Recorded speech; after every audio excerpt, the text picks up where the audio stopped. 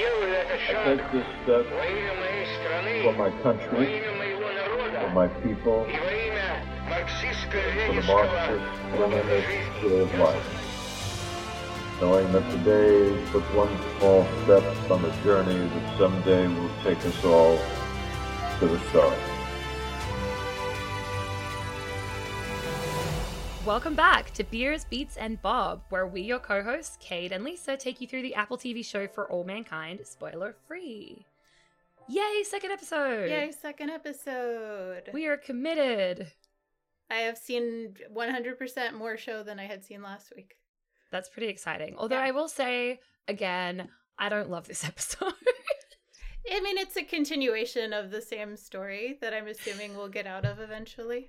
But it's funny because, like, it is definitely, like, a lot of, like, world building, character building, which I love. But, like, I love the miniseries, like, the Battlestar miniseries, which is 3 times as long as this. But it's the literal end of the world. It's very exciting. It's so exciting. And, like, but they do the character building in a way that, like, I was just more invested. Whereas with this, it's, like, it's very, I don't know. I definitely can see how, because even when I was doing the second time I tried to watch the show, I was like, no, push through. People keep telling me push through. And I think it's the next episode where I started to get a little interested. Well, and I'm already, say, again, my interest is piqued by the end of this episode. So, yes, exactly.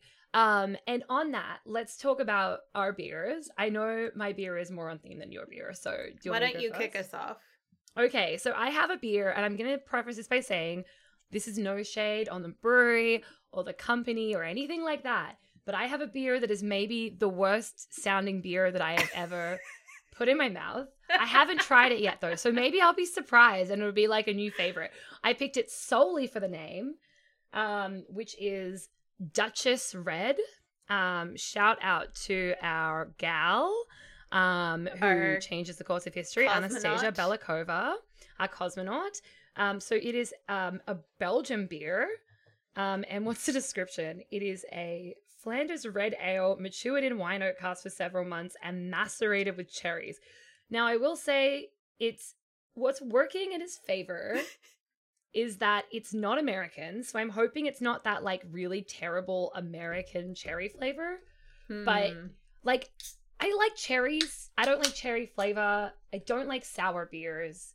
I don't feel great about this, but we're gonna try it. Ooh, it's very dark. I wish I was there with you to try it, because it doesn't sound terrible to me. I like sours. I mean, I'm sorry too. Maybe. Oh, okay. I don't know. I'm too scared. Nice. Okay. It's very dark. It's not like pink. I thought it might be pink, but anyway, shout out to Anastasia. It was just, I couldn't say no to Duchess Red. I could see, like, a newspaper headline from this show the next day being like, Duchess Red lands on the moon. Okay. It's not terrible. Okay. It tastes like cherries, but not in a fake cherry way. It does taste like there is real cherries.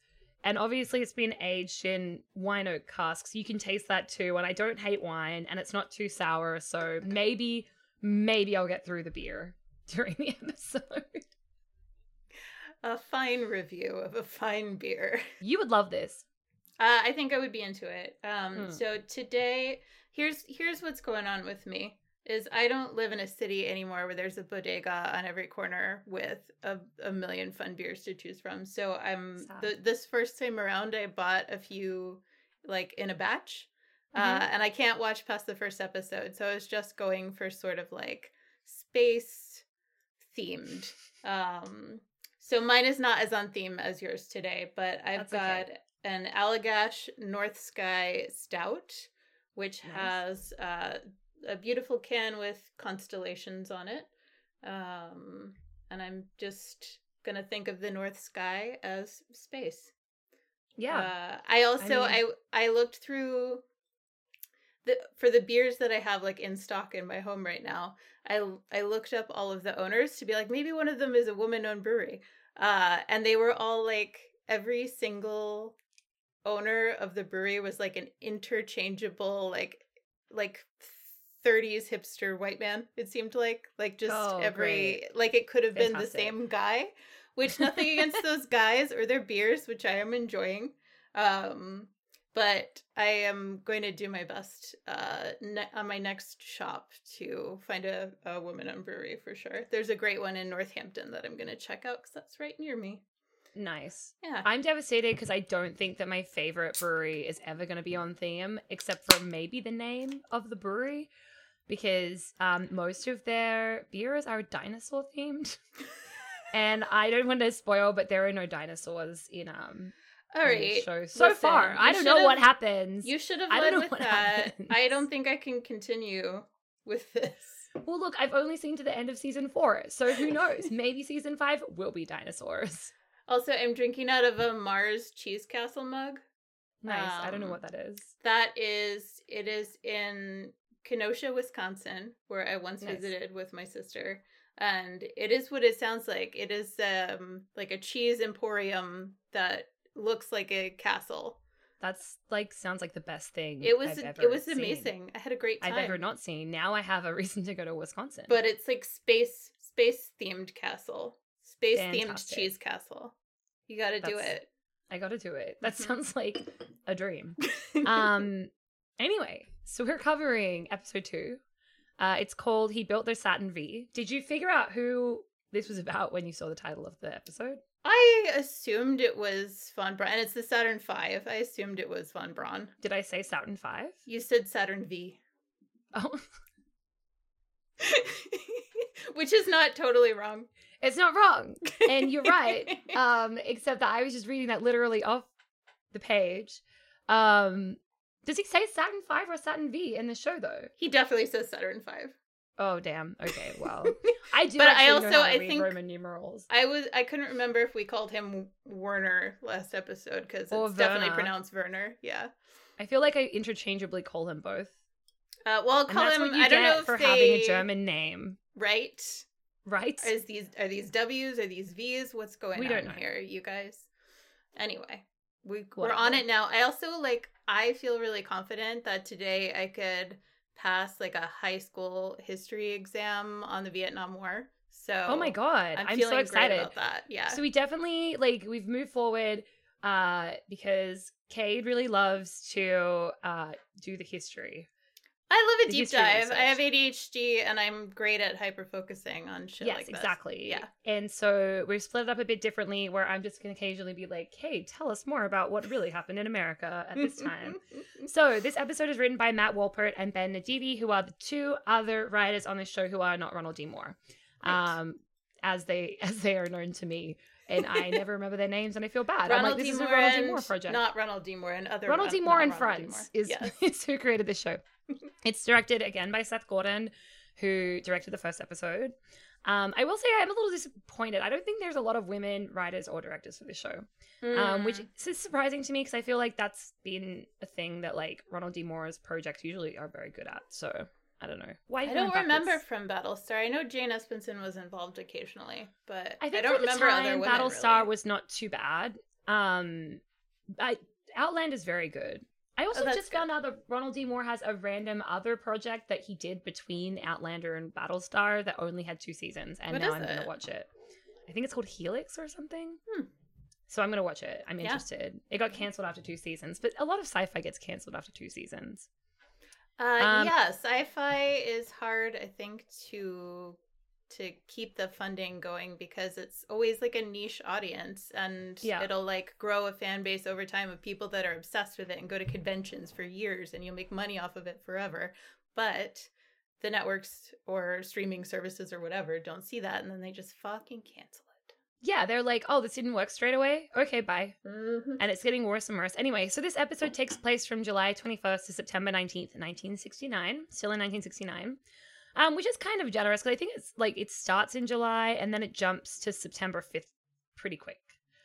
Yes. So well, we start where we left off with the guys still on the moon. Well, we start with archival footage of the real Werner von Braun. Which was an interesting choice. I think they really wanted to show, just in case you were wondering, this is one of the guys that was real. We didn't make this up. Yeah, it's interesting. But I think it also speaks to the fact that, it seems like he was quite a beloved figure. And they take pains to set him up as that. before everything Yeah, comes like to a he goes head in, he's this saying hi to hearing. his staff member, and that Yeah. green looks so good on her, and like Yeah, it seems he's, like like, everybody really loves him. complimented a receptionist in a way Mm. that didn't seem creepy, which Mm. not every man could do in the 60s. I've seen Mad Oh. Men. Not every man can do it now. No. I've had a lot of conversations with men about this. And it's funny because I'm like, you can always tell when the compliment is genuine. Like, there's a way to compliment women that's, like, not creepy. Mm-hmm. Like, I compliment men all the time. I think people don't... I compliment people all the time. If I think something nice, I say something. That's my philosophy. So if I, like, see that someone's got a really cool shirt, I'm like, hey, cool shirt. And sometimes men are quite, like, taken aback by it. And I think people don't compliment men enough like that. I think that people compliment men about other things, but I'm like, go, bro, tell your bro his hair looks great. Fellas, is it gay to receive compliments? Maybe. But, like, I just think it's funny. I just think it's across the board. I'm just a big fan of, like, saying nice things to people. You never know what kind of day someone's having. Definitely, like, as a woman, it is sometimes hard because I think sometimes people do read into that. And I'm like, no, I was just complimenting your shirt. Yeah. Because it's cool. Yeah. I don't want to fuck you. We should all be able to do that. We should just all say nice things to each other. Yeah, well, if we did it more, then maybe the incidence of creepy compliments, percentage-wise, would be less, you know? Yeah. I've had guys, like, on the street, like, just walk past and be like, pants. And I'm like, thanks. And it's, like, very clearly, like... like, it's not them being like, I'm trying to pick you up. It's, like, them being like, those pants are so cool, I had to say something. I wear a lot of cool pants, in their defense. A one-word compliment, just saying pants, that's pretty solid. I'm into that's that. very New York. I feel like that's a thing that happens here a lot that no one talks about. Everyone's like, oh, New York's so mean, blah, blah, blah. And I'm like, people literally just walk past and be like, pants. Yeah, Or, I don't like, have time. Sunglasses. I don't have time to actually for say more this than whole thing that. to you. We're walking past each other pretty fast, but I just want to let you know that your outfit rocks. Yeah. Like, or just like fit, or like something like that. And people will literally just say that to each other as they pass and just like never see each other again. And I love that about New York, and people don't talk about it enough. And it's just like the most genuine compliment ever. It's like, I don't know you. I don't want to know you. I don't care about you. Those pants are cool. I'm just going to let you know in the 2 seconds we have where we cross paths. Yeah, I miss that about New York.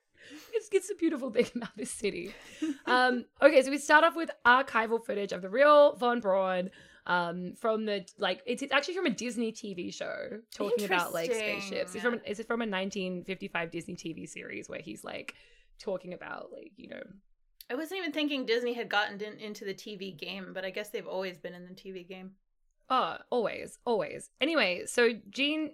Kranz Vestguy, as you know him and like Von Braun start this conversation about, like, they're obviously disagreeing, and I think like this whole opening scene is really just setting up the fact that, like, Von Braun is very well liked. Mm-hmm. People in NASA don't necessarily like him or don't agree with him. We see them both like having a disagreement about the Eagle getting back up to our friend Moonstache. But Von Braun thinks they will, and then they do successfully make it back up. So yeah, I was thinking a lot about this since the last episode, that, like, changing what happened with the first US moon landing to, like, this ordeal with them losing 4 hours and we're not sure if they're going to make it. Like, I think it was a smart way to get us as the audience reinvested in this story that, like, we all know how it plays out, but it was probably really, like, intense to watch it live. Be like, how are these men going to get to the moon and walk on the moon and come back safely? I'm really invested and stressed out. So I think it was a smart way of getting us invested in this story. I don't think that we could really fully understand. Like, I think about this and I'm just like, as I said, my mom was born in 1969, and my mom is very young, to everybody listening out there. But, like, the only thing I can think about that's sort of like this, and it's like this, but it's different because we had, like, not great, but we had access to some internet, is, like, I remember watching 9/11 over and over and over and over again, which I think is not quite the same as this because, you know, 1969 is a lot. It's probably just one coverage as opposed to, like, flicking channels and channels and channels. Yeah, it was and on just every 9/11, channel 9/11. forever. It's also, like, a positive thing, not a negative thing. Like, it's, like, something that we're all, like, hoping for, as opposed to like, holy shit, is the world gonna end? Yeah, but it is one of those historical moments where everyone remembers where they were. Like, that's, I think 100%. it's, yeah, when JFK was assassinated and when they landed on the moon and when 9/11 happened. Like, there are only a handful of these incidents that you can ask literally anyone who was alive and they can tell you what they were doing. But Cade, what's terrifying now is that now that I'm bartending again, there are people who weren't alive for 9/11 who can drink. That's weird. So, okay, here's something I was also thinking about. So I was born in 1984. The moon landing happened in 1969. When I was growing up, this seemed like ancient history. Like, like so generations ago they landed on the moon and we had all this stuff going on. And now, by the time I was aware of things, it was the 90s and it just seemed like ages ago.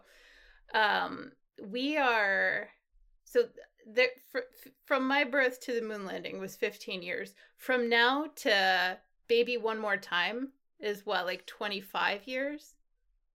Is it that many years? No, I think it is. Maybe. I think it is. It's terrifying. I know. So we go to the credits. And we go to 2 months later. So the 5th of September, 1969. So we see Ed wake up. He goes in to see Deke to ask him when he can fly again. I love that when he walks into NASA, you can see Von Braun in this big portrait on the wall behind him. I just think it's like a really good, it's just a really nice, like, oh, this guy is so important. Yeah, he's like next to a picture of Nixon, I think. Yeah, like it's like him, the president. You're like, okay, cool. This guy's super important. It's like, again, another little bit of setup of like, this guy's are important. They're doing a lot of like show don't tell in this show, which I really appreciate. They are. Yeah. Which they can do now. Good writing, you guys. Yeah, again, I think another good thing of the internet is that like I think they used to do a lot of like we have to tell people, and now in this like golden age of streaming, I think that like they like kind of like to do the show not tell, so that kind of gives. It's for people like us to then do a podcast about it so that we can explain it to all the people who don't get it, you know? Thanks for giving us this opportunity. Thanks for giving us that, Ron. So Deke says it's not up to him, that he pissed off a lot of people, and that as long as Von Braun is the director, he's not going to be able to fly. Which, oh my god, consequences for your actions. Who knew that happened? Which, like, barely consequences for his actions, might I say. Like, I don't know, like, not getting to walk on the moon does feel like big consequences. Like, you were someone who was going to walk on the moon and now you can't do that anymore. That feels like something. He's not fired. No, and like, that's true. Yeah, and he does a little throwaway comment here, which I thought was really rough. What is he? He makes like a snide comment to Deke about like the fact that he can't fly. I can't remember exactly what he says, but basically like, so you know the story of Deke Slayton is like he was an astronaut, he didn't pass the medical, whatever. In real life, he did get to fly one day, so that's a very exciting, fun thing for all of us. But he makes like a snide comment to Deke about that, which I thought was pretty fucking shitty, seeing as Deke's like offering him a pretty sympathetic ear. Yeah, that was given that he was kind of stupid, you know. And he's so mad that his pencil breaks in the sharpener, so he punches a hole in the wall. You know, like you do. Man things. They don't have any feelings, no emotions, just rage. Just punch. Famously not an emotion. So we then turn to Von Braun talking to Thomas Paine, who's worried about the blueprints or something. Again, I'm going to say this, and I think I said this in Battlestar.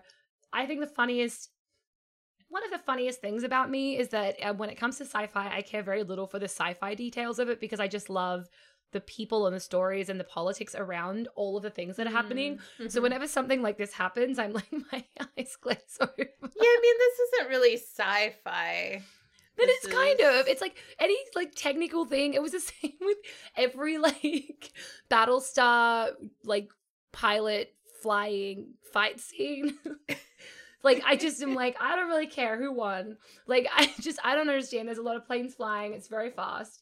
My eyes are going to glaze over until people are talking again. Yeah. That's fair. Like, I just don't think we can lump, like the science they made up for with the real science. Space. I mean, look. Yeah, okay, I get you. But, like, they're talking about blueprints for a military outpost. Okay, so that blah, blah, blah. Yeah, no, but then, not blah, blah, blah, because... No, I'm finishing. I'm saying blueprints.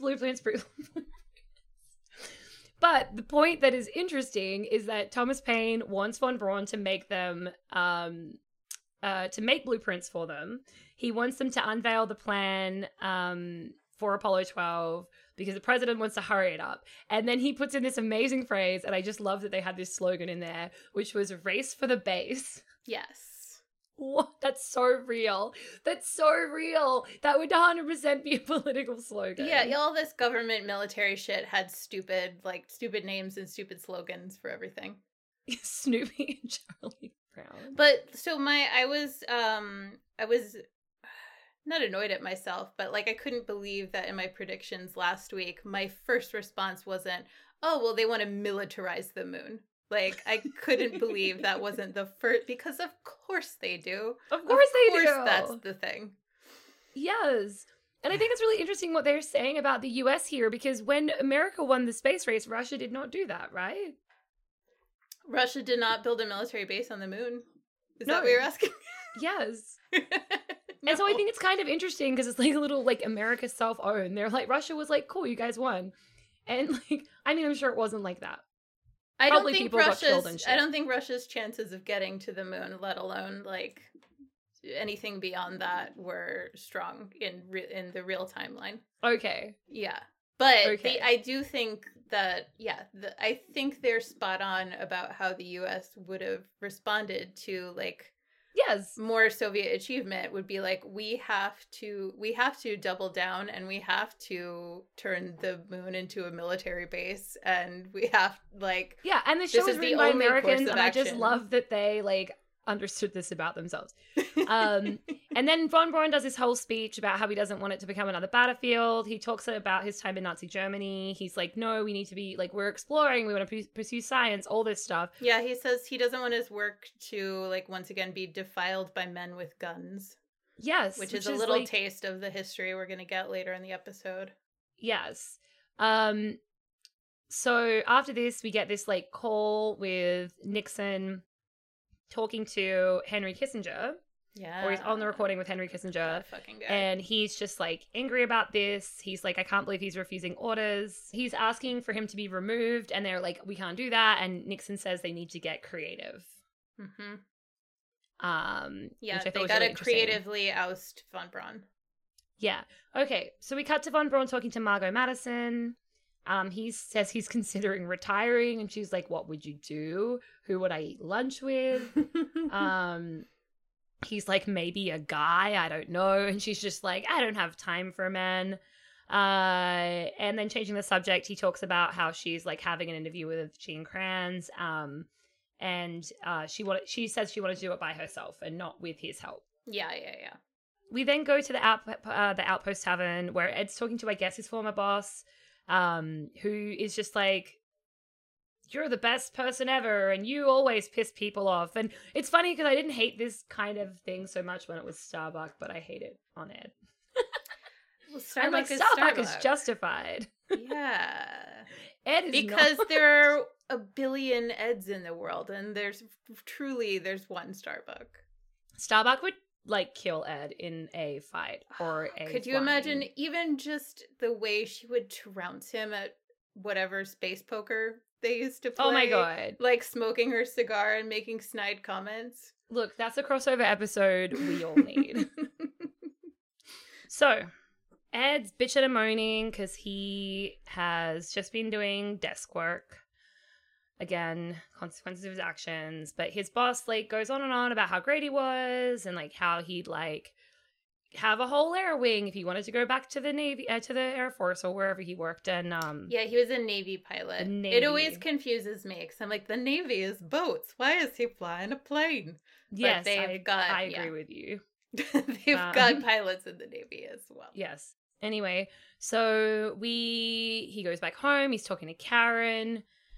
She talks about not being able to handle, like, the fact that, like, you know, every time the phone rang, she was scared he was going to be shot down. Mm-hmm. He mentions, I think validly, that, like, that's also the case as an astronaut. Like, yeah, I do agree with her, though, that it's, like, I would feel better about, if I was, like, married to an astronaut, I would feel better about their safety than them flying in a senseless war and getting shot at every day.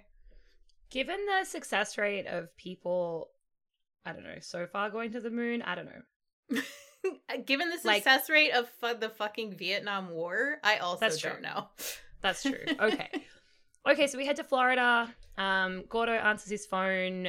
Tracy asks if he's still drunk, so I guess we're getting like a bit of an insight that he might have a little bit of a drinking problem. A little bit. Which feels funny for an astronaut. I don't know.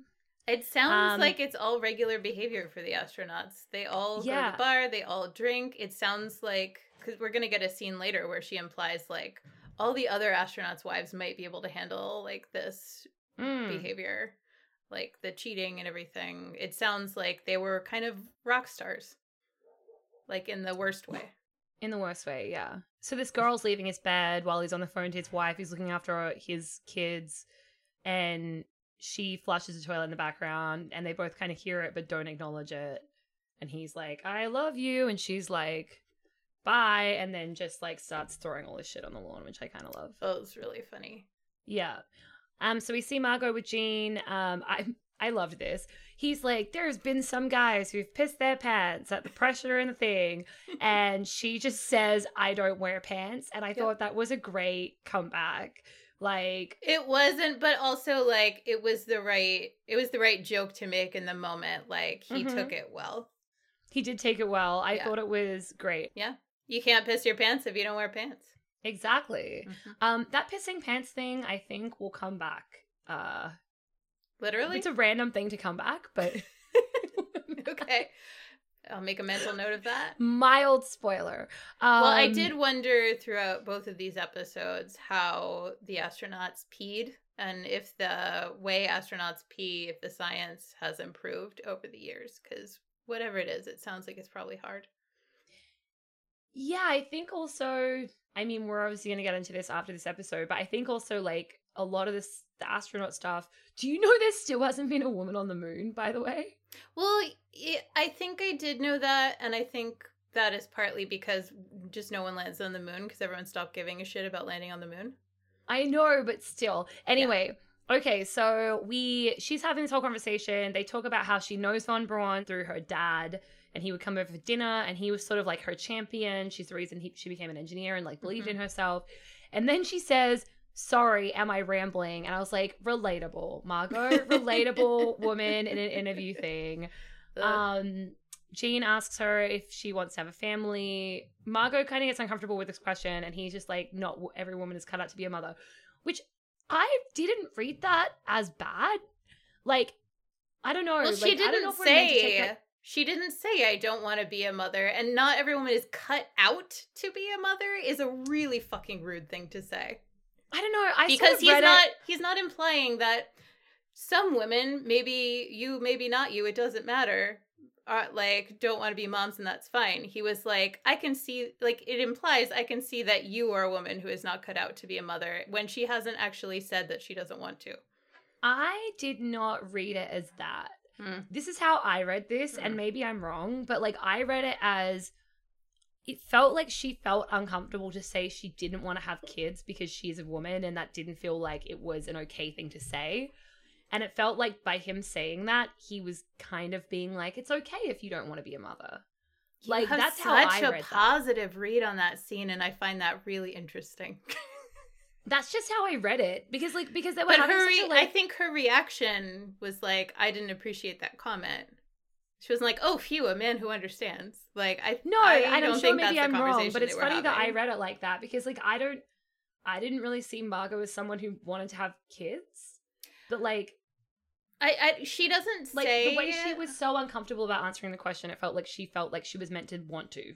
Well, I think that's kind of some kind of like a double bind for women at that time. Like, either you are like some kind of unfeminine, unmotherly type of person who would choose a career over kids, or you are a woman who wants a family, so the second you get married and or get pregnant, you have to give up your career. Like, there's no easy answer for her in that. Like, she might want kids and she doesn't want to give up her career, and like that's not an option at this time period.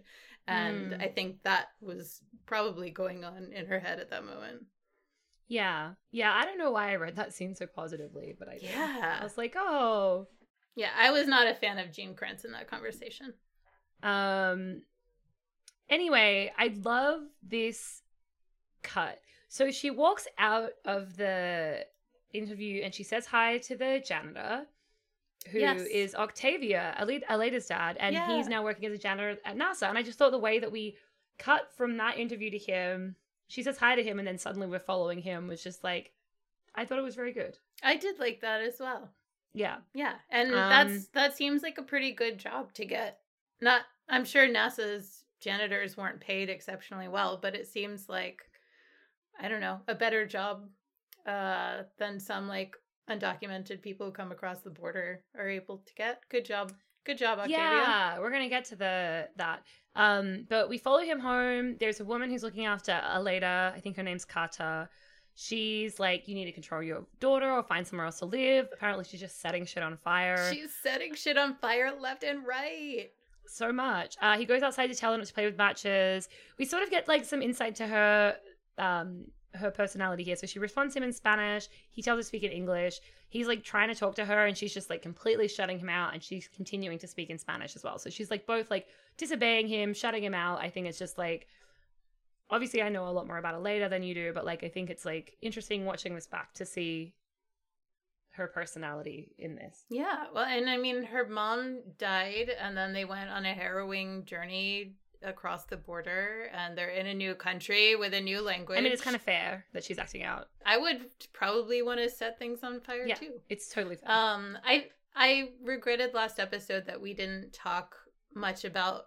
I think this was a theme also maybe of the episode, like what it means to sort of explore a new world or a new frontier, and the theme of like colonialism, like planting a flag on the moon, creating like imaginary borders on land that make it illegal for some people to enter. Like I thought Aleda's journey in the last episode was a very interesting parallel to like what the US and the Soviets are doing, which is sort of like claiming this new territory, and it brought up a lot of like colonial type of ideas that we didn't talk about last time. I think the exploration of the New World stuff is definitely something that I noticed the first time that I watched it. Like, it is definitely like a interesting story to put side by side. Yeah, that's all. So Karen goes to help Tracy, who's thrown all of Gordo's things out on the lawn. I like Tracy a lot. I like Tracy too. In this episode, I like Tracy. Interesting.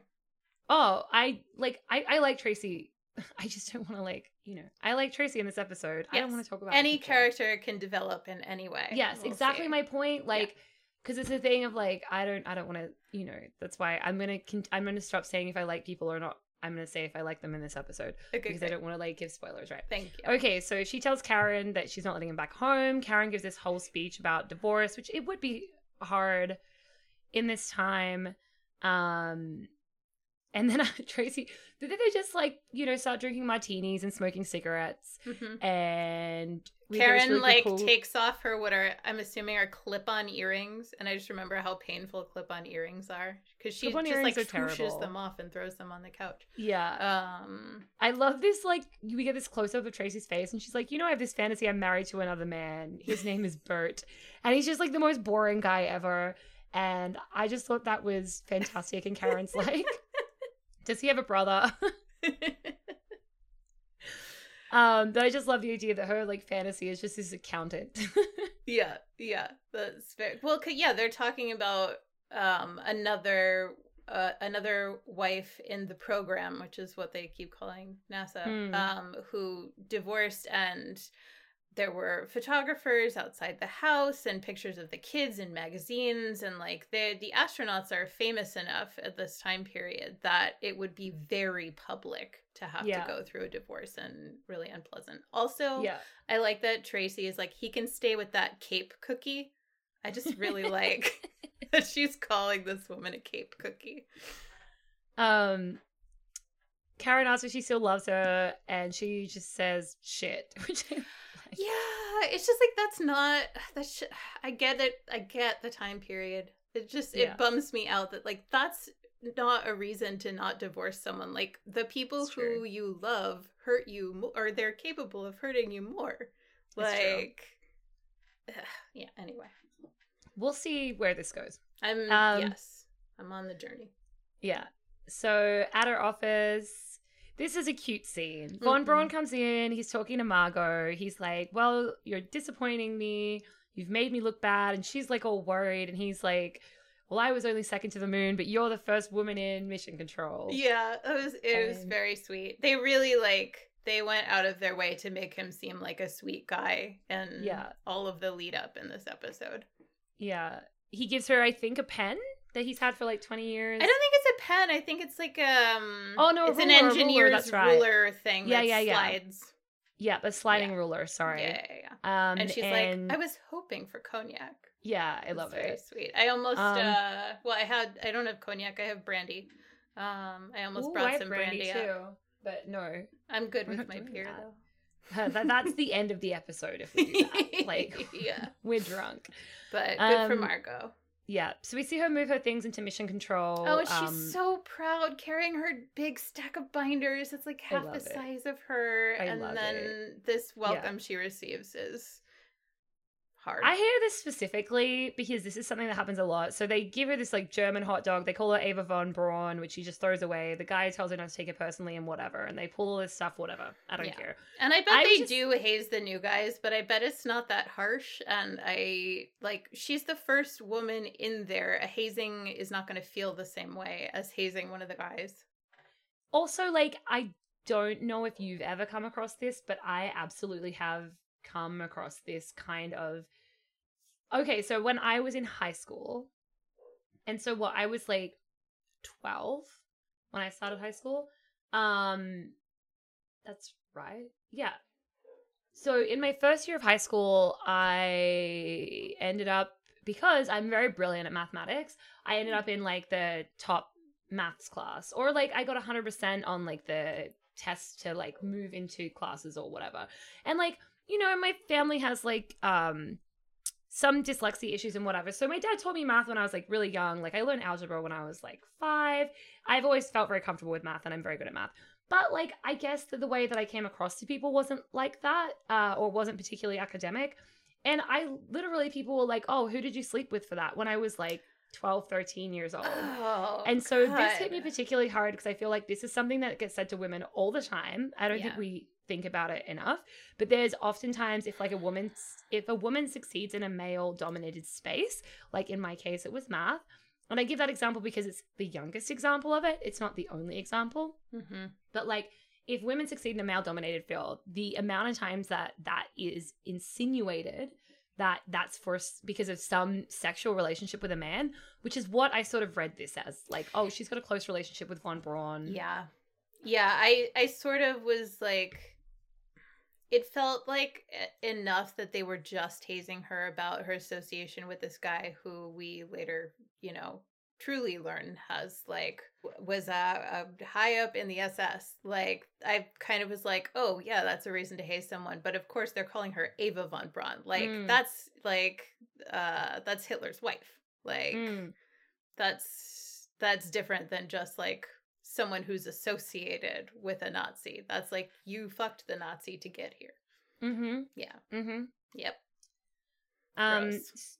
Yeah, it's pretty gross. And like for me, I just had a moment and I'd actually kind of forgotten about that. And I was like, oh, because I know what's happened throughout my life and I'd forgotten. And then I was thinking about it. I'm like, oh, that happened to me when I was like 12. Yeah. Which is insane. There's no excuse for that. That is disgusting. No. And I'm sorry that happened to you. From my peers, like from students, but like still ridiculous. That this is a thing that happens like that pervasively. Yeah, well, and other 12-year-olds learn that from adults. Like, that's absolutely something that they pick up. So we move from this to seeing Ed and Gordo flying. One of them flies over the house, and Tracy's just like, boys, Daddy's home. Yeah, like the bottles are all shaking. Yeah, and I'm like, I would kill him. I would be like, do that shit again. Well, and he implies that they got in trouble the last time, and he does it anyway. Yeah. So we head to a barbecue at Ed and Karen's house, which like there are a couple of like snide comments from the women, like, oh, it's so nice of you to do this, seeing as your situation or whatever, and it's just like, yeah, Karen's just like pushing through. Yeah, they're a little bit shady. Yeah. So Neil, there's a lot of shady, bitchy gossip stuff. Although the costuming in this scene is great. I loved it's everybody's so outfits. good. Yeah, just like a late 60s, like all the women in these bright colored dresses and all the men in these like Hawaiian type shirts. Ridiculous shirts. Yes, it's like cartoonish in that vintage way that I enjoy. Yeah. So Ed gets called over by Neil Armstrong. Ever heard of him? They make some jokes. They talk about like the fact that he didn't abort the landing. And they just talk about... I think that seed was planted for like to sort of back up what Ed says in the hearing about like it really is your call. Like Neil could have aborted because he was the one in charge. Yeah. Yeah, he says you just have to make a call and hope you're not wrong. Yeah. Before we leave this scene, I also want to talk about the line that one of the wives says about the kids in London wearing hammer and sickle shirts. Oh my god, yes. So funny. It feels like, like the beginning part of like every zombie movie where there's like the characters like have the news on in the background and you hear like one line about something that's going on in another country. It's that, I feel like it's that kind of storytelling that they're just like building this alternative timeline, maybe just a little bit here and there. But I thought that was a really interesting detail. I also just think though that it sort of shows that like, I don't know, it's just this like often false perception of what's going on overseas and how Americans view that. I don't know. Like, why do you think it would be a false perception? I don't think that people in London would be wearing sickle shirts. I think they would. I think like, I mean, especially this is or like time... maybe a couple people did, and like they're just like, I don't know. It just feels like over dramatic.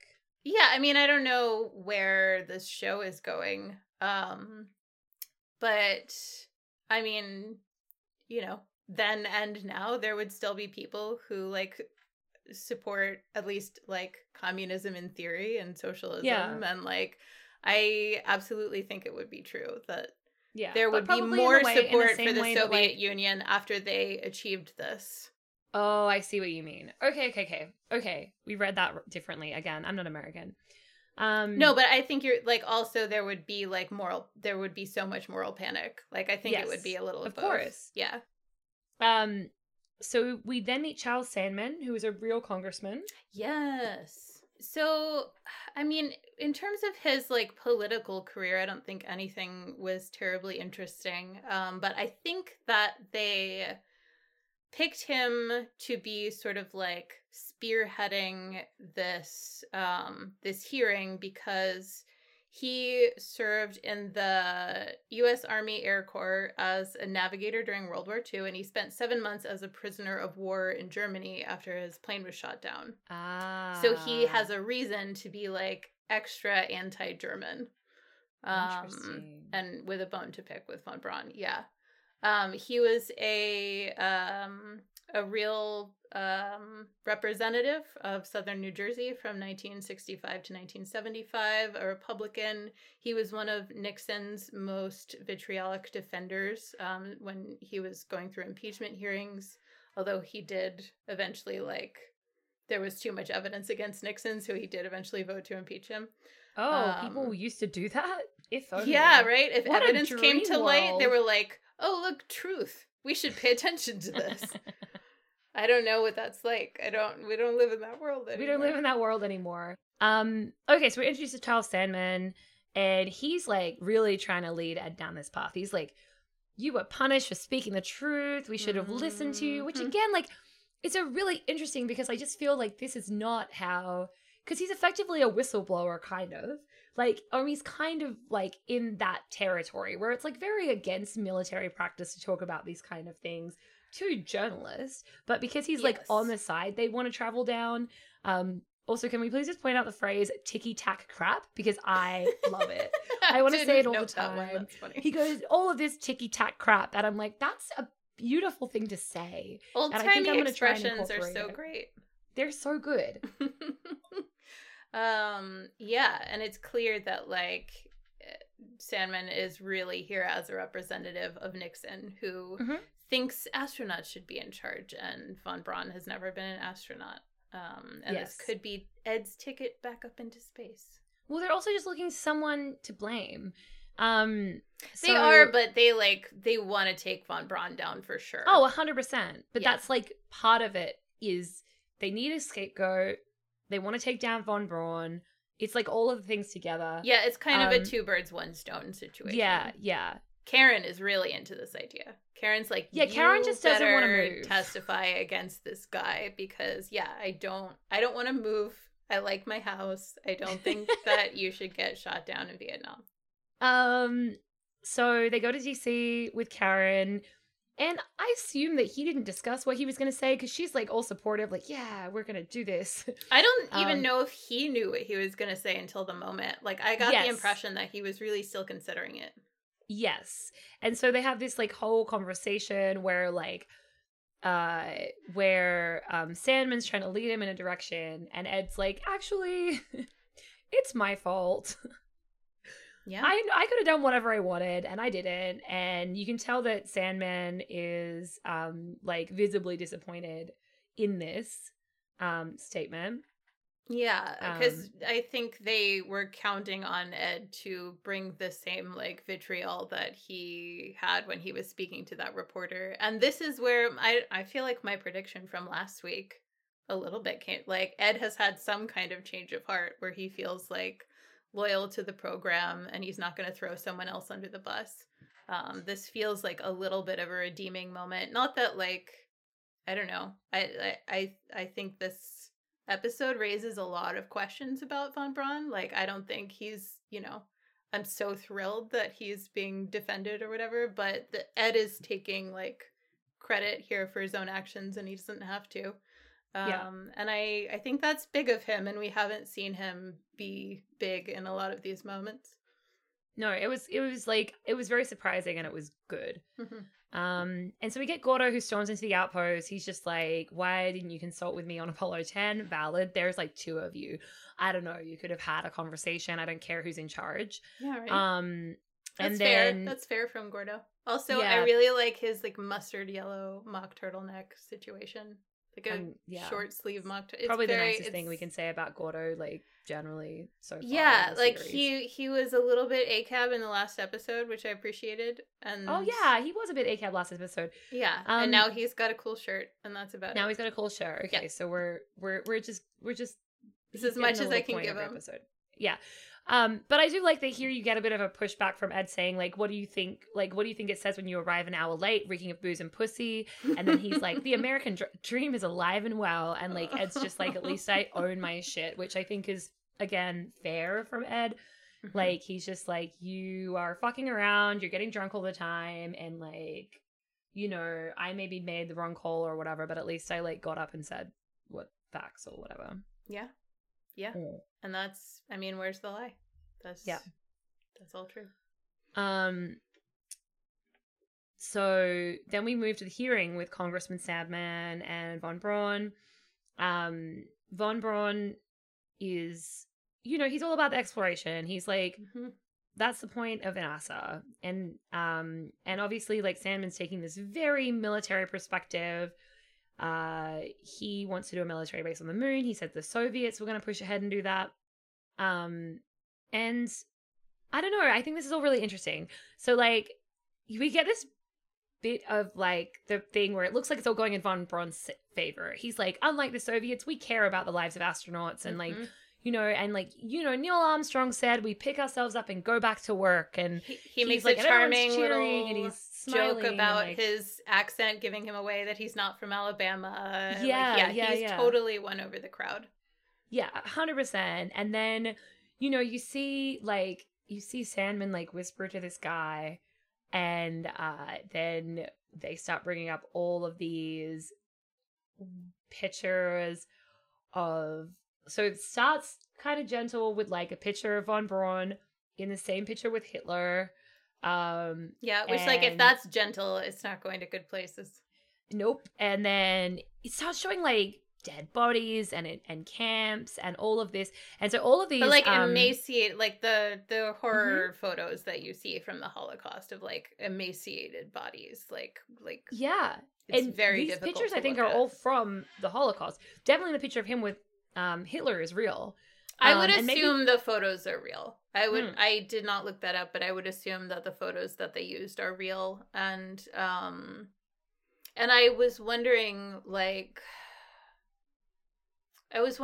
how many, like, were those photos like common sort of knowledge at the time? Like, we went through World War II and everybody knows what happened, but I wonder if education about the Holocaust has come further now than it had at that time period. I'm just curious, like, how the reaction from everyone feels like some people have never seen these actual images. Like, maybe they heard about it and heard it was bad, but it feels like not everyone has been confronted with these images. I don't know, because I've seen images of these kind of things before, and I think that you're never prepared. That's true. That's I true. just think it's always like that. And they're like, maybe you've seen them and you associated them with some like distant evil villains and not like your buddy. Someone that is beloved. Yeah. Yeah. And you can watch Margot seeing this from the control room on TV, and she's just like, her face, great face acting. Her face is just like, she's just absolutely shook. Yeah, she turns off like, she makes the decision for the room that like, we're not gonna watch this. We're not anymore. gonna watch it. Yeah. Yeah. That comes later. And so he just like puts it all against him. He's like, oh, you care about the lives of your astronauts? What about all of these people who are in concentration camps who built your rockets? Yeah, and I think it's really interesting. Like, it feels very, I'm not defending von Braun, but it feels hypocritical of this administration, of the people running these hearings, to be like, okay, we want to get rid of von Braun because he's advising against using like science for military escalation, and then the way they take him down is by being like, your science was used for military escalation. Yeah, like, I mean, he's advising them against doing the same thing, and that's like the reason they're taking him down. It's so hypocritical to me, their absolutely motivations. Are you telling me the US government ever, like, of course. So what? Like, it's what the US government is never hypocritical. Anyway, so this is when, like, so he's kind of going against it. He's like, I didn't have authority, I didn't know all of this stuff, and this is when Margot turns the TV off. And then I think the show, like, they do a good job not letting him off the hook. Like, I don't believe that he didn't know. Like, from this episode of TV, at least, I think it's a question, but I don't believe that he was ignorant of what was actually happening. I think he was committed to like the pursuit of knowledge, and he didn't want to be killed by the Nazis. But I don't think that excuses him. I don't think that excuses him at all from like the role that he played. It's really interesting because I'm watching Outlander right now, and that's like a time travel show, right? So there's a time travel part where they go back in time to like colonial America, and they're in North Carolina, and there's all these people with slaves, and like one of the main characters gets in like a lot of trouble like for speaking out against slavery, like, and rescuing people and all of that. And there's this whole like complicated structure in which it's under, in that like this guy comes in, and because he's like, I will not own slaves, and like, you know, he's going to inherit a property, and he's like, I refuse to own slaves. What can I do to free the slaves? And he's like, oh, and he gives all of the administrative things that they've put in place. And he's like, people who have been outspoken about this before have gone missing. Like, and it's just like, it's so much more, I think, complicated than we give it credit for, if that makes sense. And it's just like, it's like, you know, these people were in this situation with intentions to not participate in this system. But like, it is genuinely like, I'm not saying it's right, but I'm saying that like, it is like, watching that, I was like, oh yeah, it's not like it was as simple as being like, I disagree with this, and so therefore X. It's like, it's definitely like laying your life on the line for that too. It is. I think, yeah, I agree that it's absolutely not simple, but if everyone had taken a stand against it, it wouldn't have happened. 100%. Like, yeah, 100%. And I think that all of these things take different attacking it from different angles. I think it takes people who are protesting in the streets. I think it takes people who are quietly having conversations to move people in a direction. I think it takes people who are embedding themselves in the system and changing it from the inside. I think that there's always like so many layers to actually move change forward. Yeah, I do think there's a question of like, if you were the smartest man in Germany and they were like, do some science for us because we're going to use it to kill people. Like, there's no way he didn't know that they were going to use it to kill people, at least at some 100%, point in the process. 100%. Like, maybe suddenly you're bad at science. Maybe you're going to get killed for being bad at science, and maybe that's worth it to like not advance, to not kill the lots military of technology, and to not it's like participate in having the like people at the concentration camps build your murder weapons. Yeah, it's like Rogue One. You know how like he's like, they were threatening your lives, but what I did is I built this thing so that there's something in there that can, and I got the specs to you so that then the Resistance can take down the Death Star. Yeah. There's a way to do it. Hell yeah, Rogue One. Yeah, great Star Wars movie. Okay. Anyway, I just like, I wanted to add that in that context because it's another Ronald D. Moore show, and I just thought it was like a kind of interesting way that they tackled that issue, because I was like, how are they going to tackle this? Well, and they haven't told us how to feel about it, which I really appreciate. Like, I think we are, like, Margot is the most there for us as, like maybe we've been a little charmed by Von Braun in this episode as well, and it's Margot in the scene later who really captures, like, that feeling of betrayal, and I thought I knew you and maybe I don't know you, and maybe this was really wrong, but that conflict. Do you want to talk about this song? Oh my god, yes. Okay. So I think firstly what's interesting is this is a real song that was written in 1965 by Tom Lehrer, Lehrer, and it's from a BBC TV show, and it's one of the first, like, I think, like, political satire comedy shows that existed. Oh, interesting. What is the show?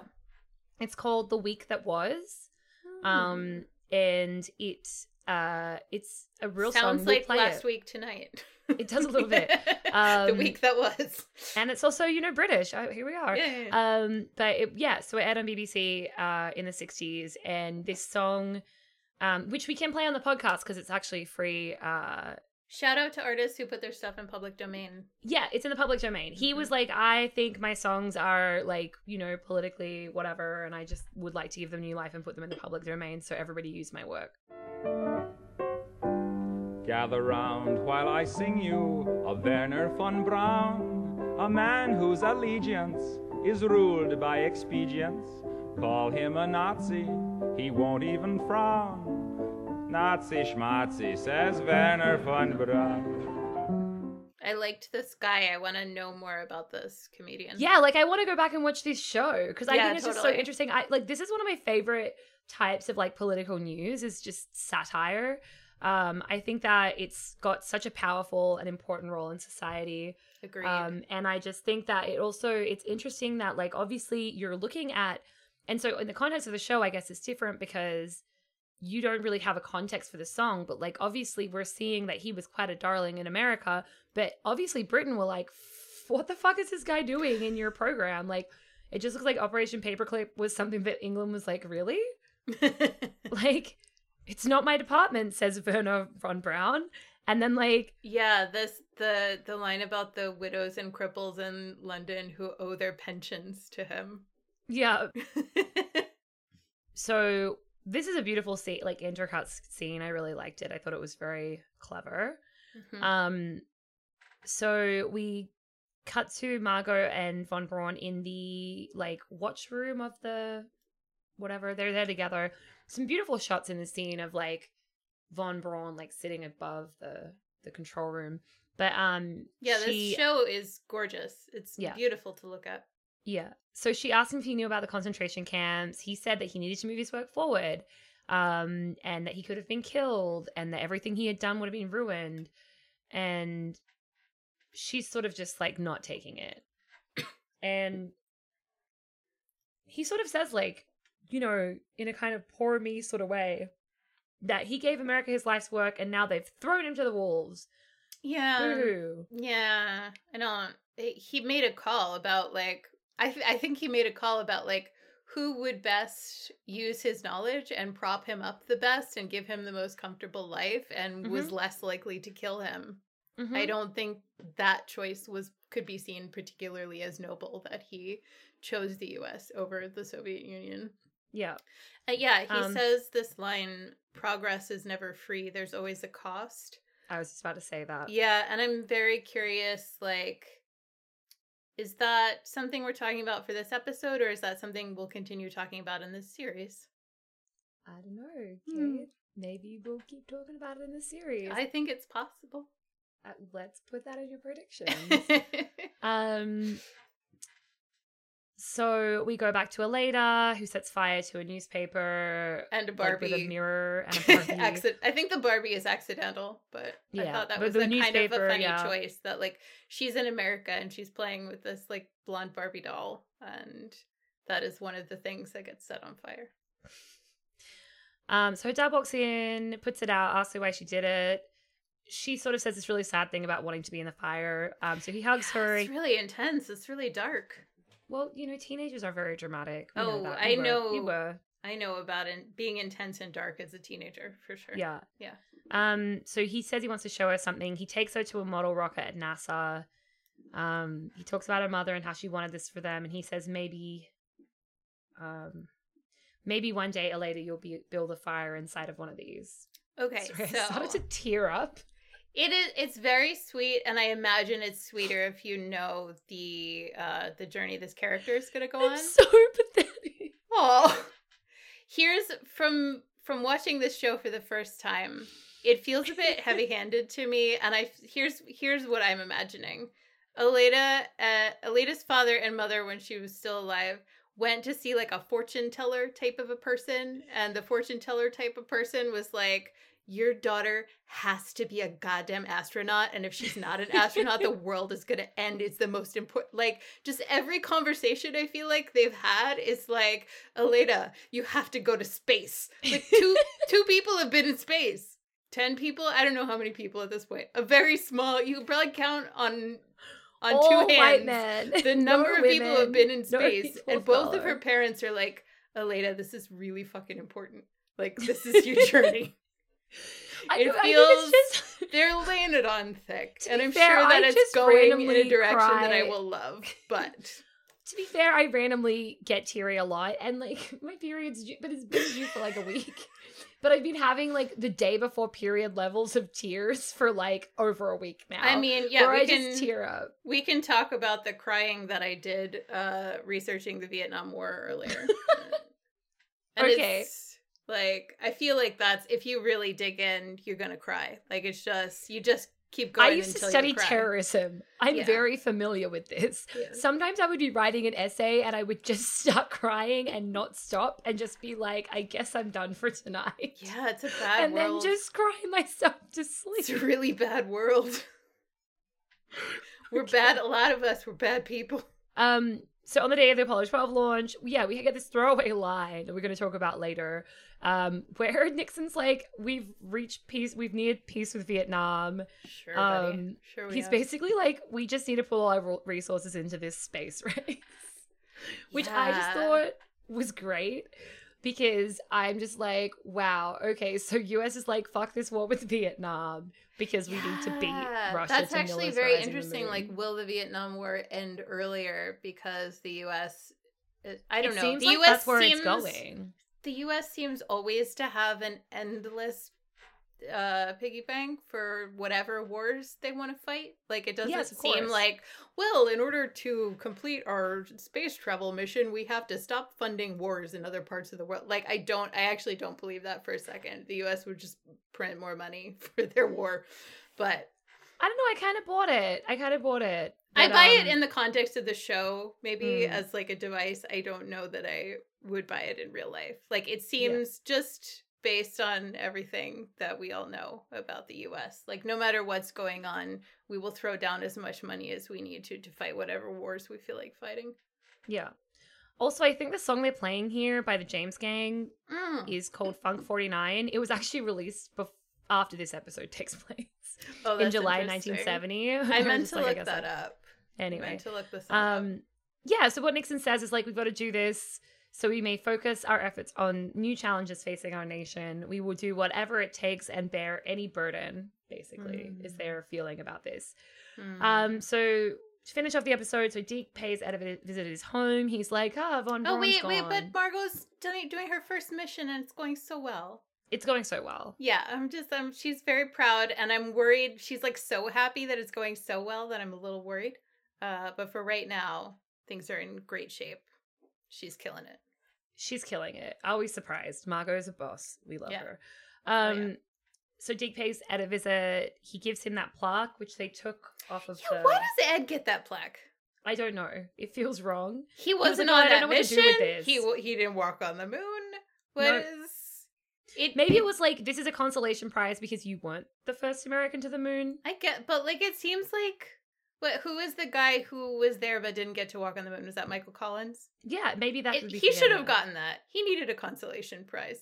I guess, yeah. Yeah. It's just that was a weird. I do think it helped remind me why the show is called the show. Like they say it out loud. On the plaque it says like we came here in peace for all mankind, and that's like we've heard the title of the series that's the out name loud. of the show. Yeah. Yeah. So he offers him a job back on Apollo 15. Ed excitedly accepts. He says a phrase to Ed, carrying the fire, which is actually the title of Michael Collins' autobiography in the real world. Interesting. Fun little fact. Karen interrupts the men to tell them that the Soviets are on the moon again.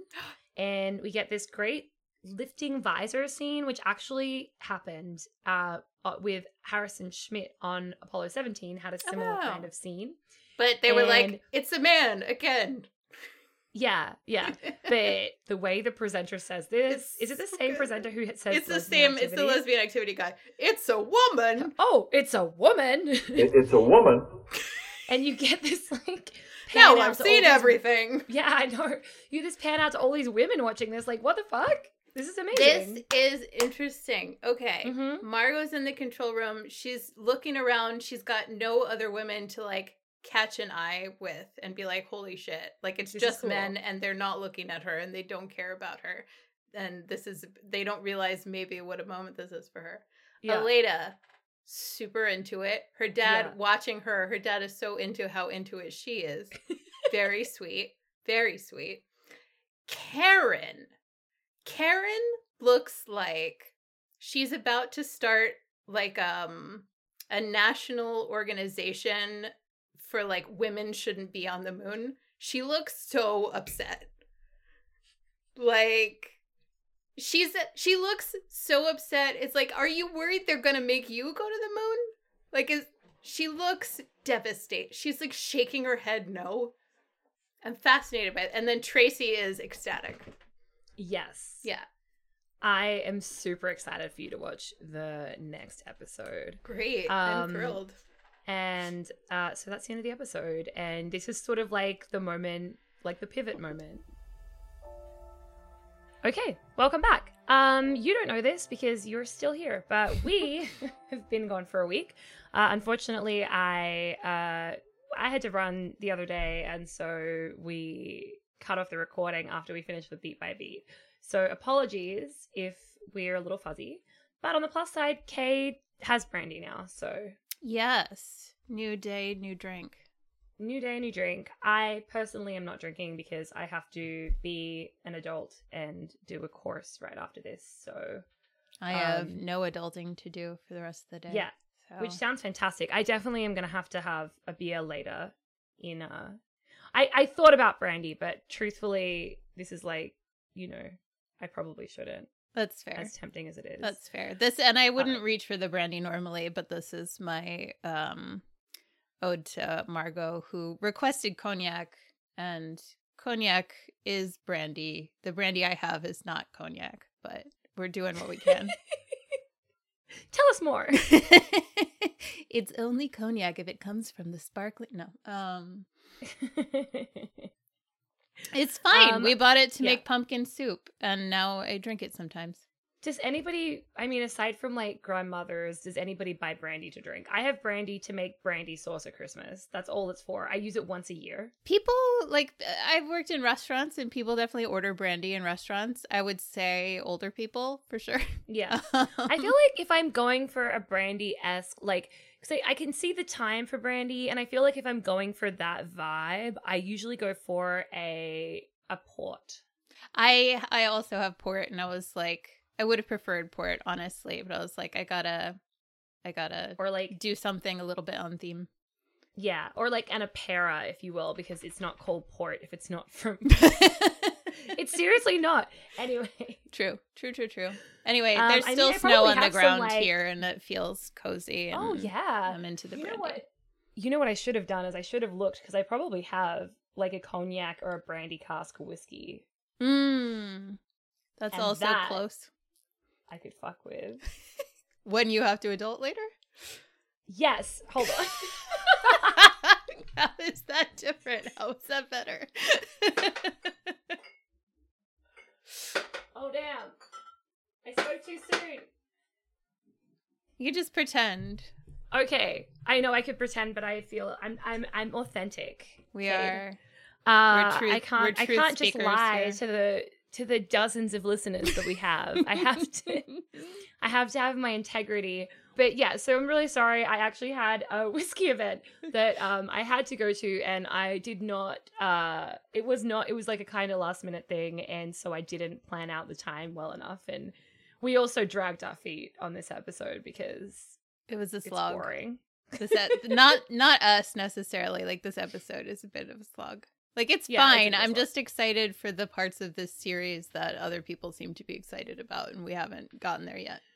I'm so excited. I hope that after this, you're going to take your little brandy and go and watch the next episode. I have had to wait a whole week. I'm so sorry. So I know what that's like. Now you know. Now you know what it's like when we delayed Battlestar. Yes. It's like, Yes. That, I feel extra for you on those days. Thank you. Thank you so much. Anyway, so let's start off with talking about what really happened to Werner von Braun, because he did not, in fact, get fired from NASA, which we just had a conversation, and I realized that you didn't realize that was what happened in this episode. Yeah, I'm gonna go back and take a look, because I just tuned out or something. I missed Probably. I missed the result of the hearing. Like, I was all there for all of the hearing and his conversation with Margot after, but I didn't remember them explicitly saying that he got fired in this episode. So that was. This is what happens when they treat when they treat the audience like we're intelligent. Oh, that's cruel. We're always complaining about them. That's cruel. Well, I would have fucking figured it out if he wasn't there the next episode. I would have gotten there. I know. I'm teasing because we frequently lament. They're too obvious. Well, and you're like, oh, it says it in the newspaper. And I was like, little girl set things on fire. Like, that's what I'm paying attention to. It's okay. To be fair, I don't know, like, as I said, like, I really didn't pay attention that much the first time I watched it through. So it's quite possible I missed it too and I didn't realize. But anyway, so this is not what happened in real life. So obviously, like, the need for a scapegoat, et cetera, pushed them to push him out in this episode. But in real life, von Braun was relocated to DC in 1970 in March. And he was assigned the post of NASA's Deputy Associate Administrator for Planning at NASA headquarters. He had a lot of conflicts about the Apollo program. There were a lot of budget constraints, which obviously we're not moving towards that direction in this. And so he retired from NASA on the 26th of May, 1972. It just had become evident that, like, they got to the moon and they thought they'd accomplished that and they weren't really trying to get any further. So again, like very different to what's happening now. He's also the one who developed the idea of a space camp. So I know people cool. who have been to space camp and enjoyed their time. So it was established in 1982. So like it was obviously established after his time, but he certainly was someone who like developed the idea before he passed. So after he left NASA, he moved to DC. He became vice president for engineering and development at the aerospace company Fairchild Industries in Maryland. And then he was diagnosed with kidney cancer. He helped establish and promote National Space Institute, which was a precursor of the National Space Society. And he became their first chairman. And he died in 1977. And so that's what actually happened in real life. And so what I'm hearing is there was not a big public accounting for his time in the SS. No. In fact, like in the 1975 National Medal of Science was awarded to him. Very interesting. So very, very different trajectory for the real life von Braun. Mm-hmm. And I believe this timeline that like the second somebody disagreed with him, they would have absolutely used that in a heartbeat to like get 100%. Rid of him if they needed to. Like in the real timeline? Yeah, of course. But they didn't need to. That I don't know. He was providing enough of a service to the U.S. that nobody pushed that. Yeah, there was no need for that scapegoating. And also, like, it's kind of the opposite, right? Because the argument they're having now is more... So the problem that they had in real life was that there wasn't enough funding.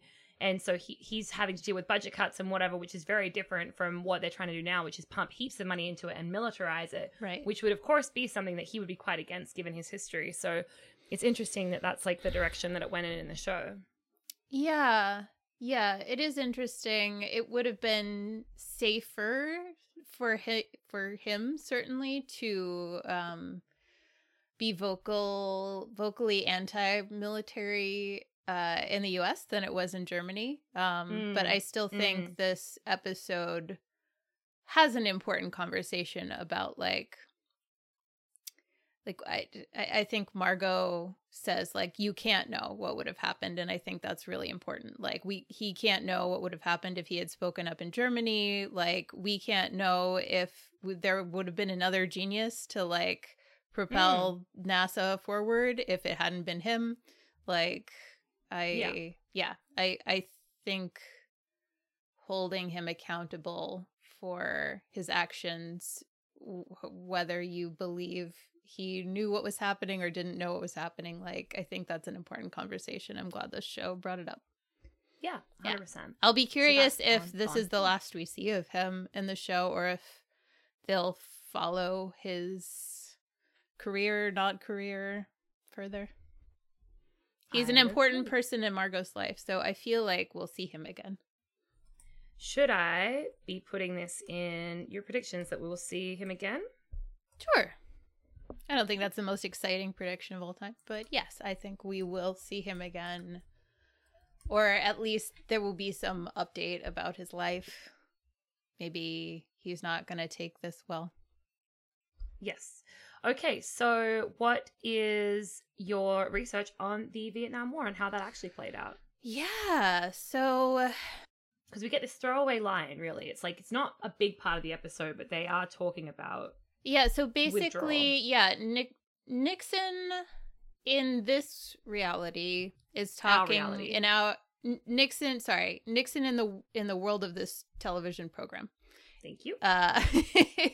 Is talking about bringing a quicker end to the Vietnam War so they can pull that funding and put it towards the space program. In reality, let's do like a really super brief history of what's going on, and then we'll get to Nixon. Amazing. Okay, so Vietnam was part of Indochina. It was a French colony. In 1954, there was an end to the French colonial rule. Vietnam was independent, and right away you had this sort of like divide between North and South Vietnam. The North was communist, the South was democratic, in that it was democratic, but it had corrupt leadership, and they did fun things like persecute Buddhists and stuff. So because there was this communist rule in North Vietnam, the U.S. was on its thing about we can't let communism spread. So U.S. got more and more involved and present in Vietnam throughout the 50s and early 60s. And so the other major player in this story is the Viet Cong, which is a communist presence in South Vietnam, who are trying to fuck things up. So Johnson becomes president in 63 after JFK is killed, and things escalate pretty much from there. The big escalation was kind of like, did anything actually happen? It was the Gulf of Tonkin incident. And that was basically there was some buzz that something happened in the Gulf of Tonkin, and some U.S. ships were attacked, and this basically gave LBJ permission to go to war. Congress approved that. It turns out that like actually nothing probably happened, and they just made some shit up so we could go to war. Sounds like us. So then we're just at war for a long time. 1968, the U.S. government is saying like, oh, we're doing so well at Vietnam. Things are about to wrap up. Like, it's totally chill. We have this under control. And then the Viet Cong orchestrate the Tet Offensive, which were massive coordinated attacks throughout South Vietnam. And when the U.S., just regular people heard about this, they were like, hey, I thought you said that we were winning this war. And it seems like maybe we're not, and maybe we're not so supportive of the war. Also in 1968, there was the My Lai Massacre, which is one of the worst things I've ever had the displeasure of reading about. It's really, really horrific attack by U.S. soldiers on a town in Vietnam. Men, women, children, infants were killed. There were gang rapes of women and children, mutilations. A couple of soldiers like tried to stop it, and they were the ones that were denounced as traitors. They were shunned and denounced as traitors. No one really served time ever for this. It didn't become public knowledge until November 1969, when we are already under Nixon. And that is another moment when the U.S. support, like U.S. civilian support for the war, was just like, no, we're done with this. Yeah. So Nixon takes office January 1969. He ran on a campaign of ending the Vietnam War. Like, that was one of his big promises. But it took him. So now we are in the reality where NASA doesn't need a bunch of funding. It took him 5 years to do it. There were as many years of the Vietnam War under Johnson as there were under Nixon. But there would have been a re-election campaign within that time. So, like, he ran on a campaign of ending the war and then didn't end the war and got re-elected. Yep. Wild. Yep. Okay. Yeah. I mean, that always fucking happens, but still. Like Kent State happened under him. That was, so there were these protests all over the country against the Vietnam War. A lot of like college age people. Kent State, there was a huge protest of college students. The Ohio National Guard was called in, and they killed four unarmed college students just for protesting. I think they wounded like a bunch of other people, and they point blank shot them. And killed them. That's wild. It was really, really horrific moment. So, yeah, Nixon was not motivated really much at all to end this war quickly. Interesting. Yeah. Thanks for that. Yeah, that's super interesting. So it'll be interesting to see if they actually do end the Vietnam War. If that was a precursor to that or not. because it felt like, it feels like there's not really throwaway lines in this show, like these things are rather important. Yeah, well, so if we're pulling out of Vietnam quickly, like things still got really bad after this time in 1969. Like in 1970, that's when you have a lot of the like carpet bombing in Cambodia, which were other things that like the U.S. public didn't really know were happening. Like this was a big secret until the Pentagon Papers leaked to the New York Times in 1971. But yeah, they just were like, we're going to bomb these whole other countries because the Vietnamese are using what they called the Ho Chi Minh Trail to like supply the war. So we're just going to also bomb other countries and not tell anyone about it. It's interesting. So like I've been to Vietnam, Cambodia, and Laos. Wow. And I went to Vietnam more recently, probably about, I want to say 9 years ago, and Cambodia actually was the first country that I went to outside of Australia, which was probably not the best move given how confronting it is. I went to Cambodia and Laos on that same trip, which was in 2011. And obviously there's a big gap between when I went to both of those places, but for me, Cambodia is still very much, you can feel the effects of all of the bombings and whatnot. And thank goodness they didn't destroy like Angkor Wat and all of the temples and stuff because they're gorgeous. In Laos, there's still a lot of mines around that a lot of people have still get injuries, like because they haven't all been found. But I went to the killing fields in Cambodia and in Laos. Yeah, I think I ended up going to like a documentary about the landmines that was still all around Laos from the Vietnam War. And obviously, this is going back like 13 years. So this is just my like general memories of it all. But yeah, these countries are definitely still very affected. I mean, they are all right by each other, but call it the Vietnam War, but we don't really talk about the fact that that these other countries around were impacted also. Well, and there's that quote from Anthony Bourdain that was going around when Kissinger died, which is, once you've been to Cambodia, you'll never stop wanting to beat Henry Kissinger to death with your bare hands. Yeah, that was his impression after visiting Cambodia. Yes, Cambodia, it's very striking. Yes. Yeah. Okay, well, speaking of Kissinger, which hopefully we won't have to do a lot, we have 12 real people in this episode. 11 kind of 12, because we have Neil Buzz Mike, again. We have Von Braun. We have Deke Slayton, Thomas Paine, Henry Kissinger, Richard Nixon, by voice, obviously. Same with Henry Kissinger. We have Gene Kranz again. We have Charles Sandman, who is a real person, as we discussed. We have Tom Lehrer, who I counted, who's the guy who sings the song. And then we have, this is where it's like iffy, but we see Senator Fulbright next to Charles Sandman in the hearings. He's the only person who's like plaque we see, and he was a real senator. So I counted him too, and I put it at 12. I did not look up to see whether, is it Anastasia Belikova was a real person? She's not real. Okay. I know that the Soviet Union certainly never landed anyone on the moon, let alone a woman, but I wasn't sure if she was like a real person who was kicking around. They had a plan to have a woman on the moon, but it wasn't her. They did send women into space before we did, if I'm not mistaken, but they never walked on the moon. Yes. So I think she was the first woman in space. And that was in 1963.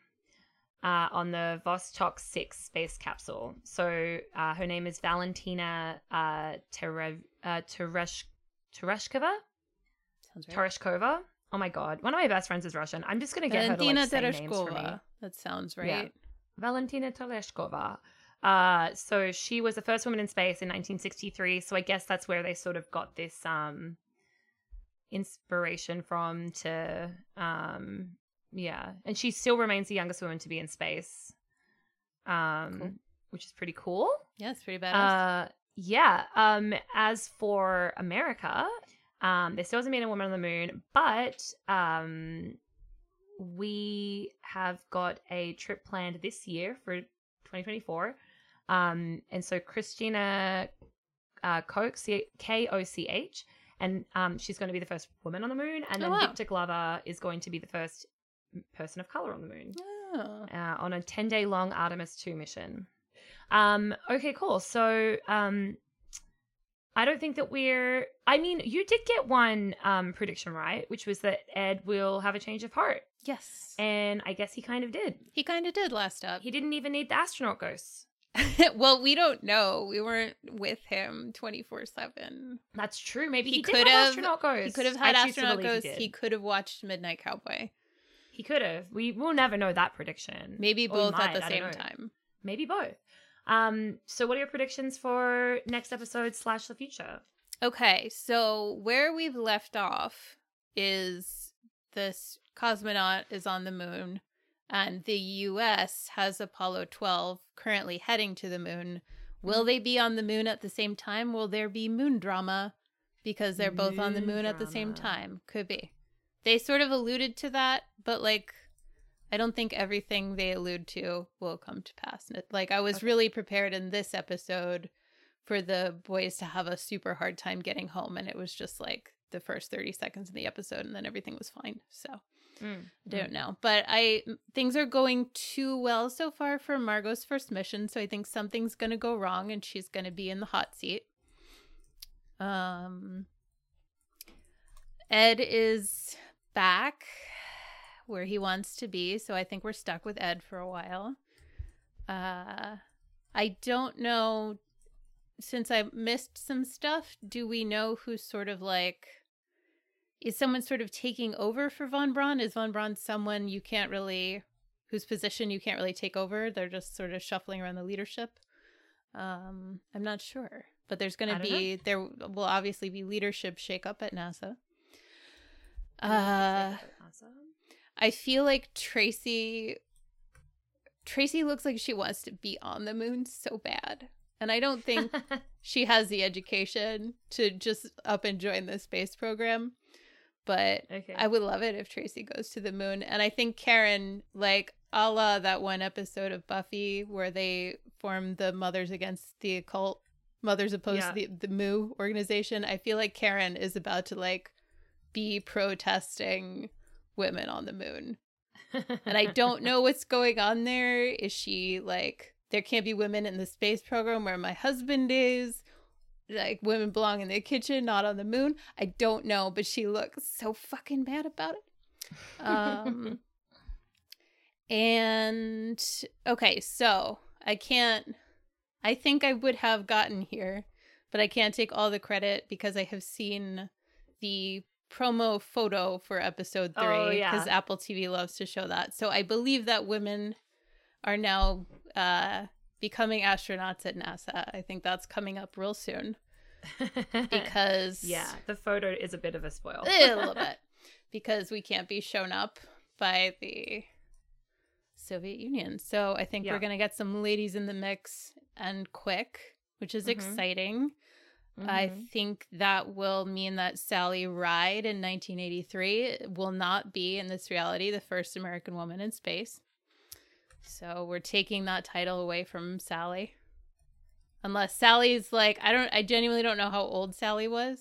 Maybe Sally's going to get to space early, but I feel like she's probably not there yet. I think that's all I got. That's a lot of predictions. It's a lot of predictions. That sounds great. Yeah, I'm guessing if the U.S. is trying to build a base on the moon, that like the Soviet Union also obviously is going to build a fucking base on the moon. Like, dueling bases. That's the moon drama prediction. Yeah. Well, I'll put a little caveat: both build a base on the moon. Or they're gonna try to, at least. Super curious if Apollo 13 is gonna like happen as it happened with all the... I don't think so, because the whole, at least the film Apollo 13 is about how nobody fucking cared anymore about the third time people were gonna walk on the moon until something went wrong. Well, so maybe we take a little caveat and do like a Twitch stream or something with the Apollo 13 movie, because I cannot remember that movie at all. And it seems to yeah, be we something should that you remember absolutely a watch lot. it. And then you can see Gene Kranz in his Yeah. different iteration and same Well, then the vest. question is, do we do it now, like when it's relevant in the timeline, or do we do it at the end of season 1? That's a great question. I feel like when it's relevant in the timeline makes sense. That might come up really soon in terms of trying to organize a thing. But I think doing it in the timeline makes sense. I don't know how long it will take episode wise to get to Apollo 13. Maybe just we've been doing a launch per episode so far, so maybe it's going to be quick. I don't know what episode that's going to be. Maybe when it comes up in the episode, we take a little detour the next episode of the podcast and or do a little Twitch. That sounds good. Woohoo! Okay, I'm going to let you go, and after making you wait a whole week, and let you watch the next episode. I'm so ready for it. Yay! Me too, honestly. I was so disappointed to delay as well, because I also just, like, in the spirit of things, didn't want to watch the next one yet. And I was so annoyed, because I was like, I was really ready for it to be, like, at a point where, like, I also was, like, invested.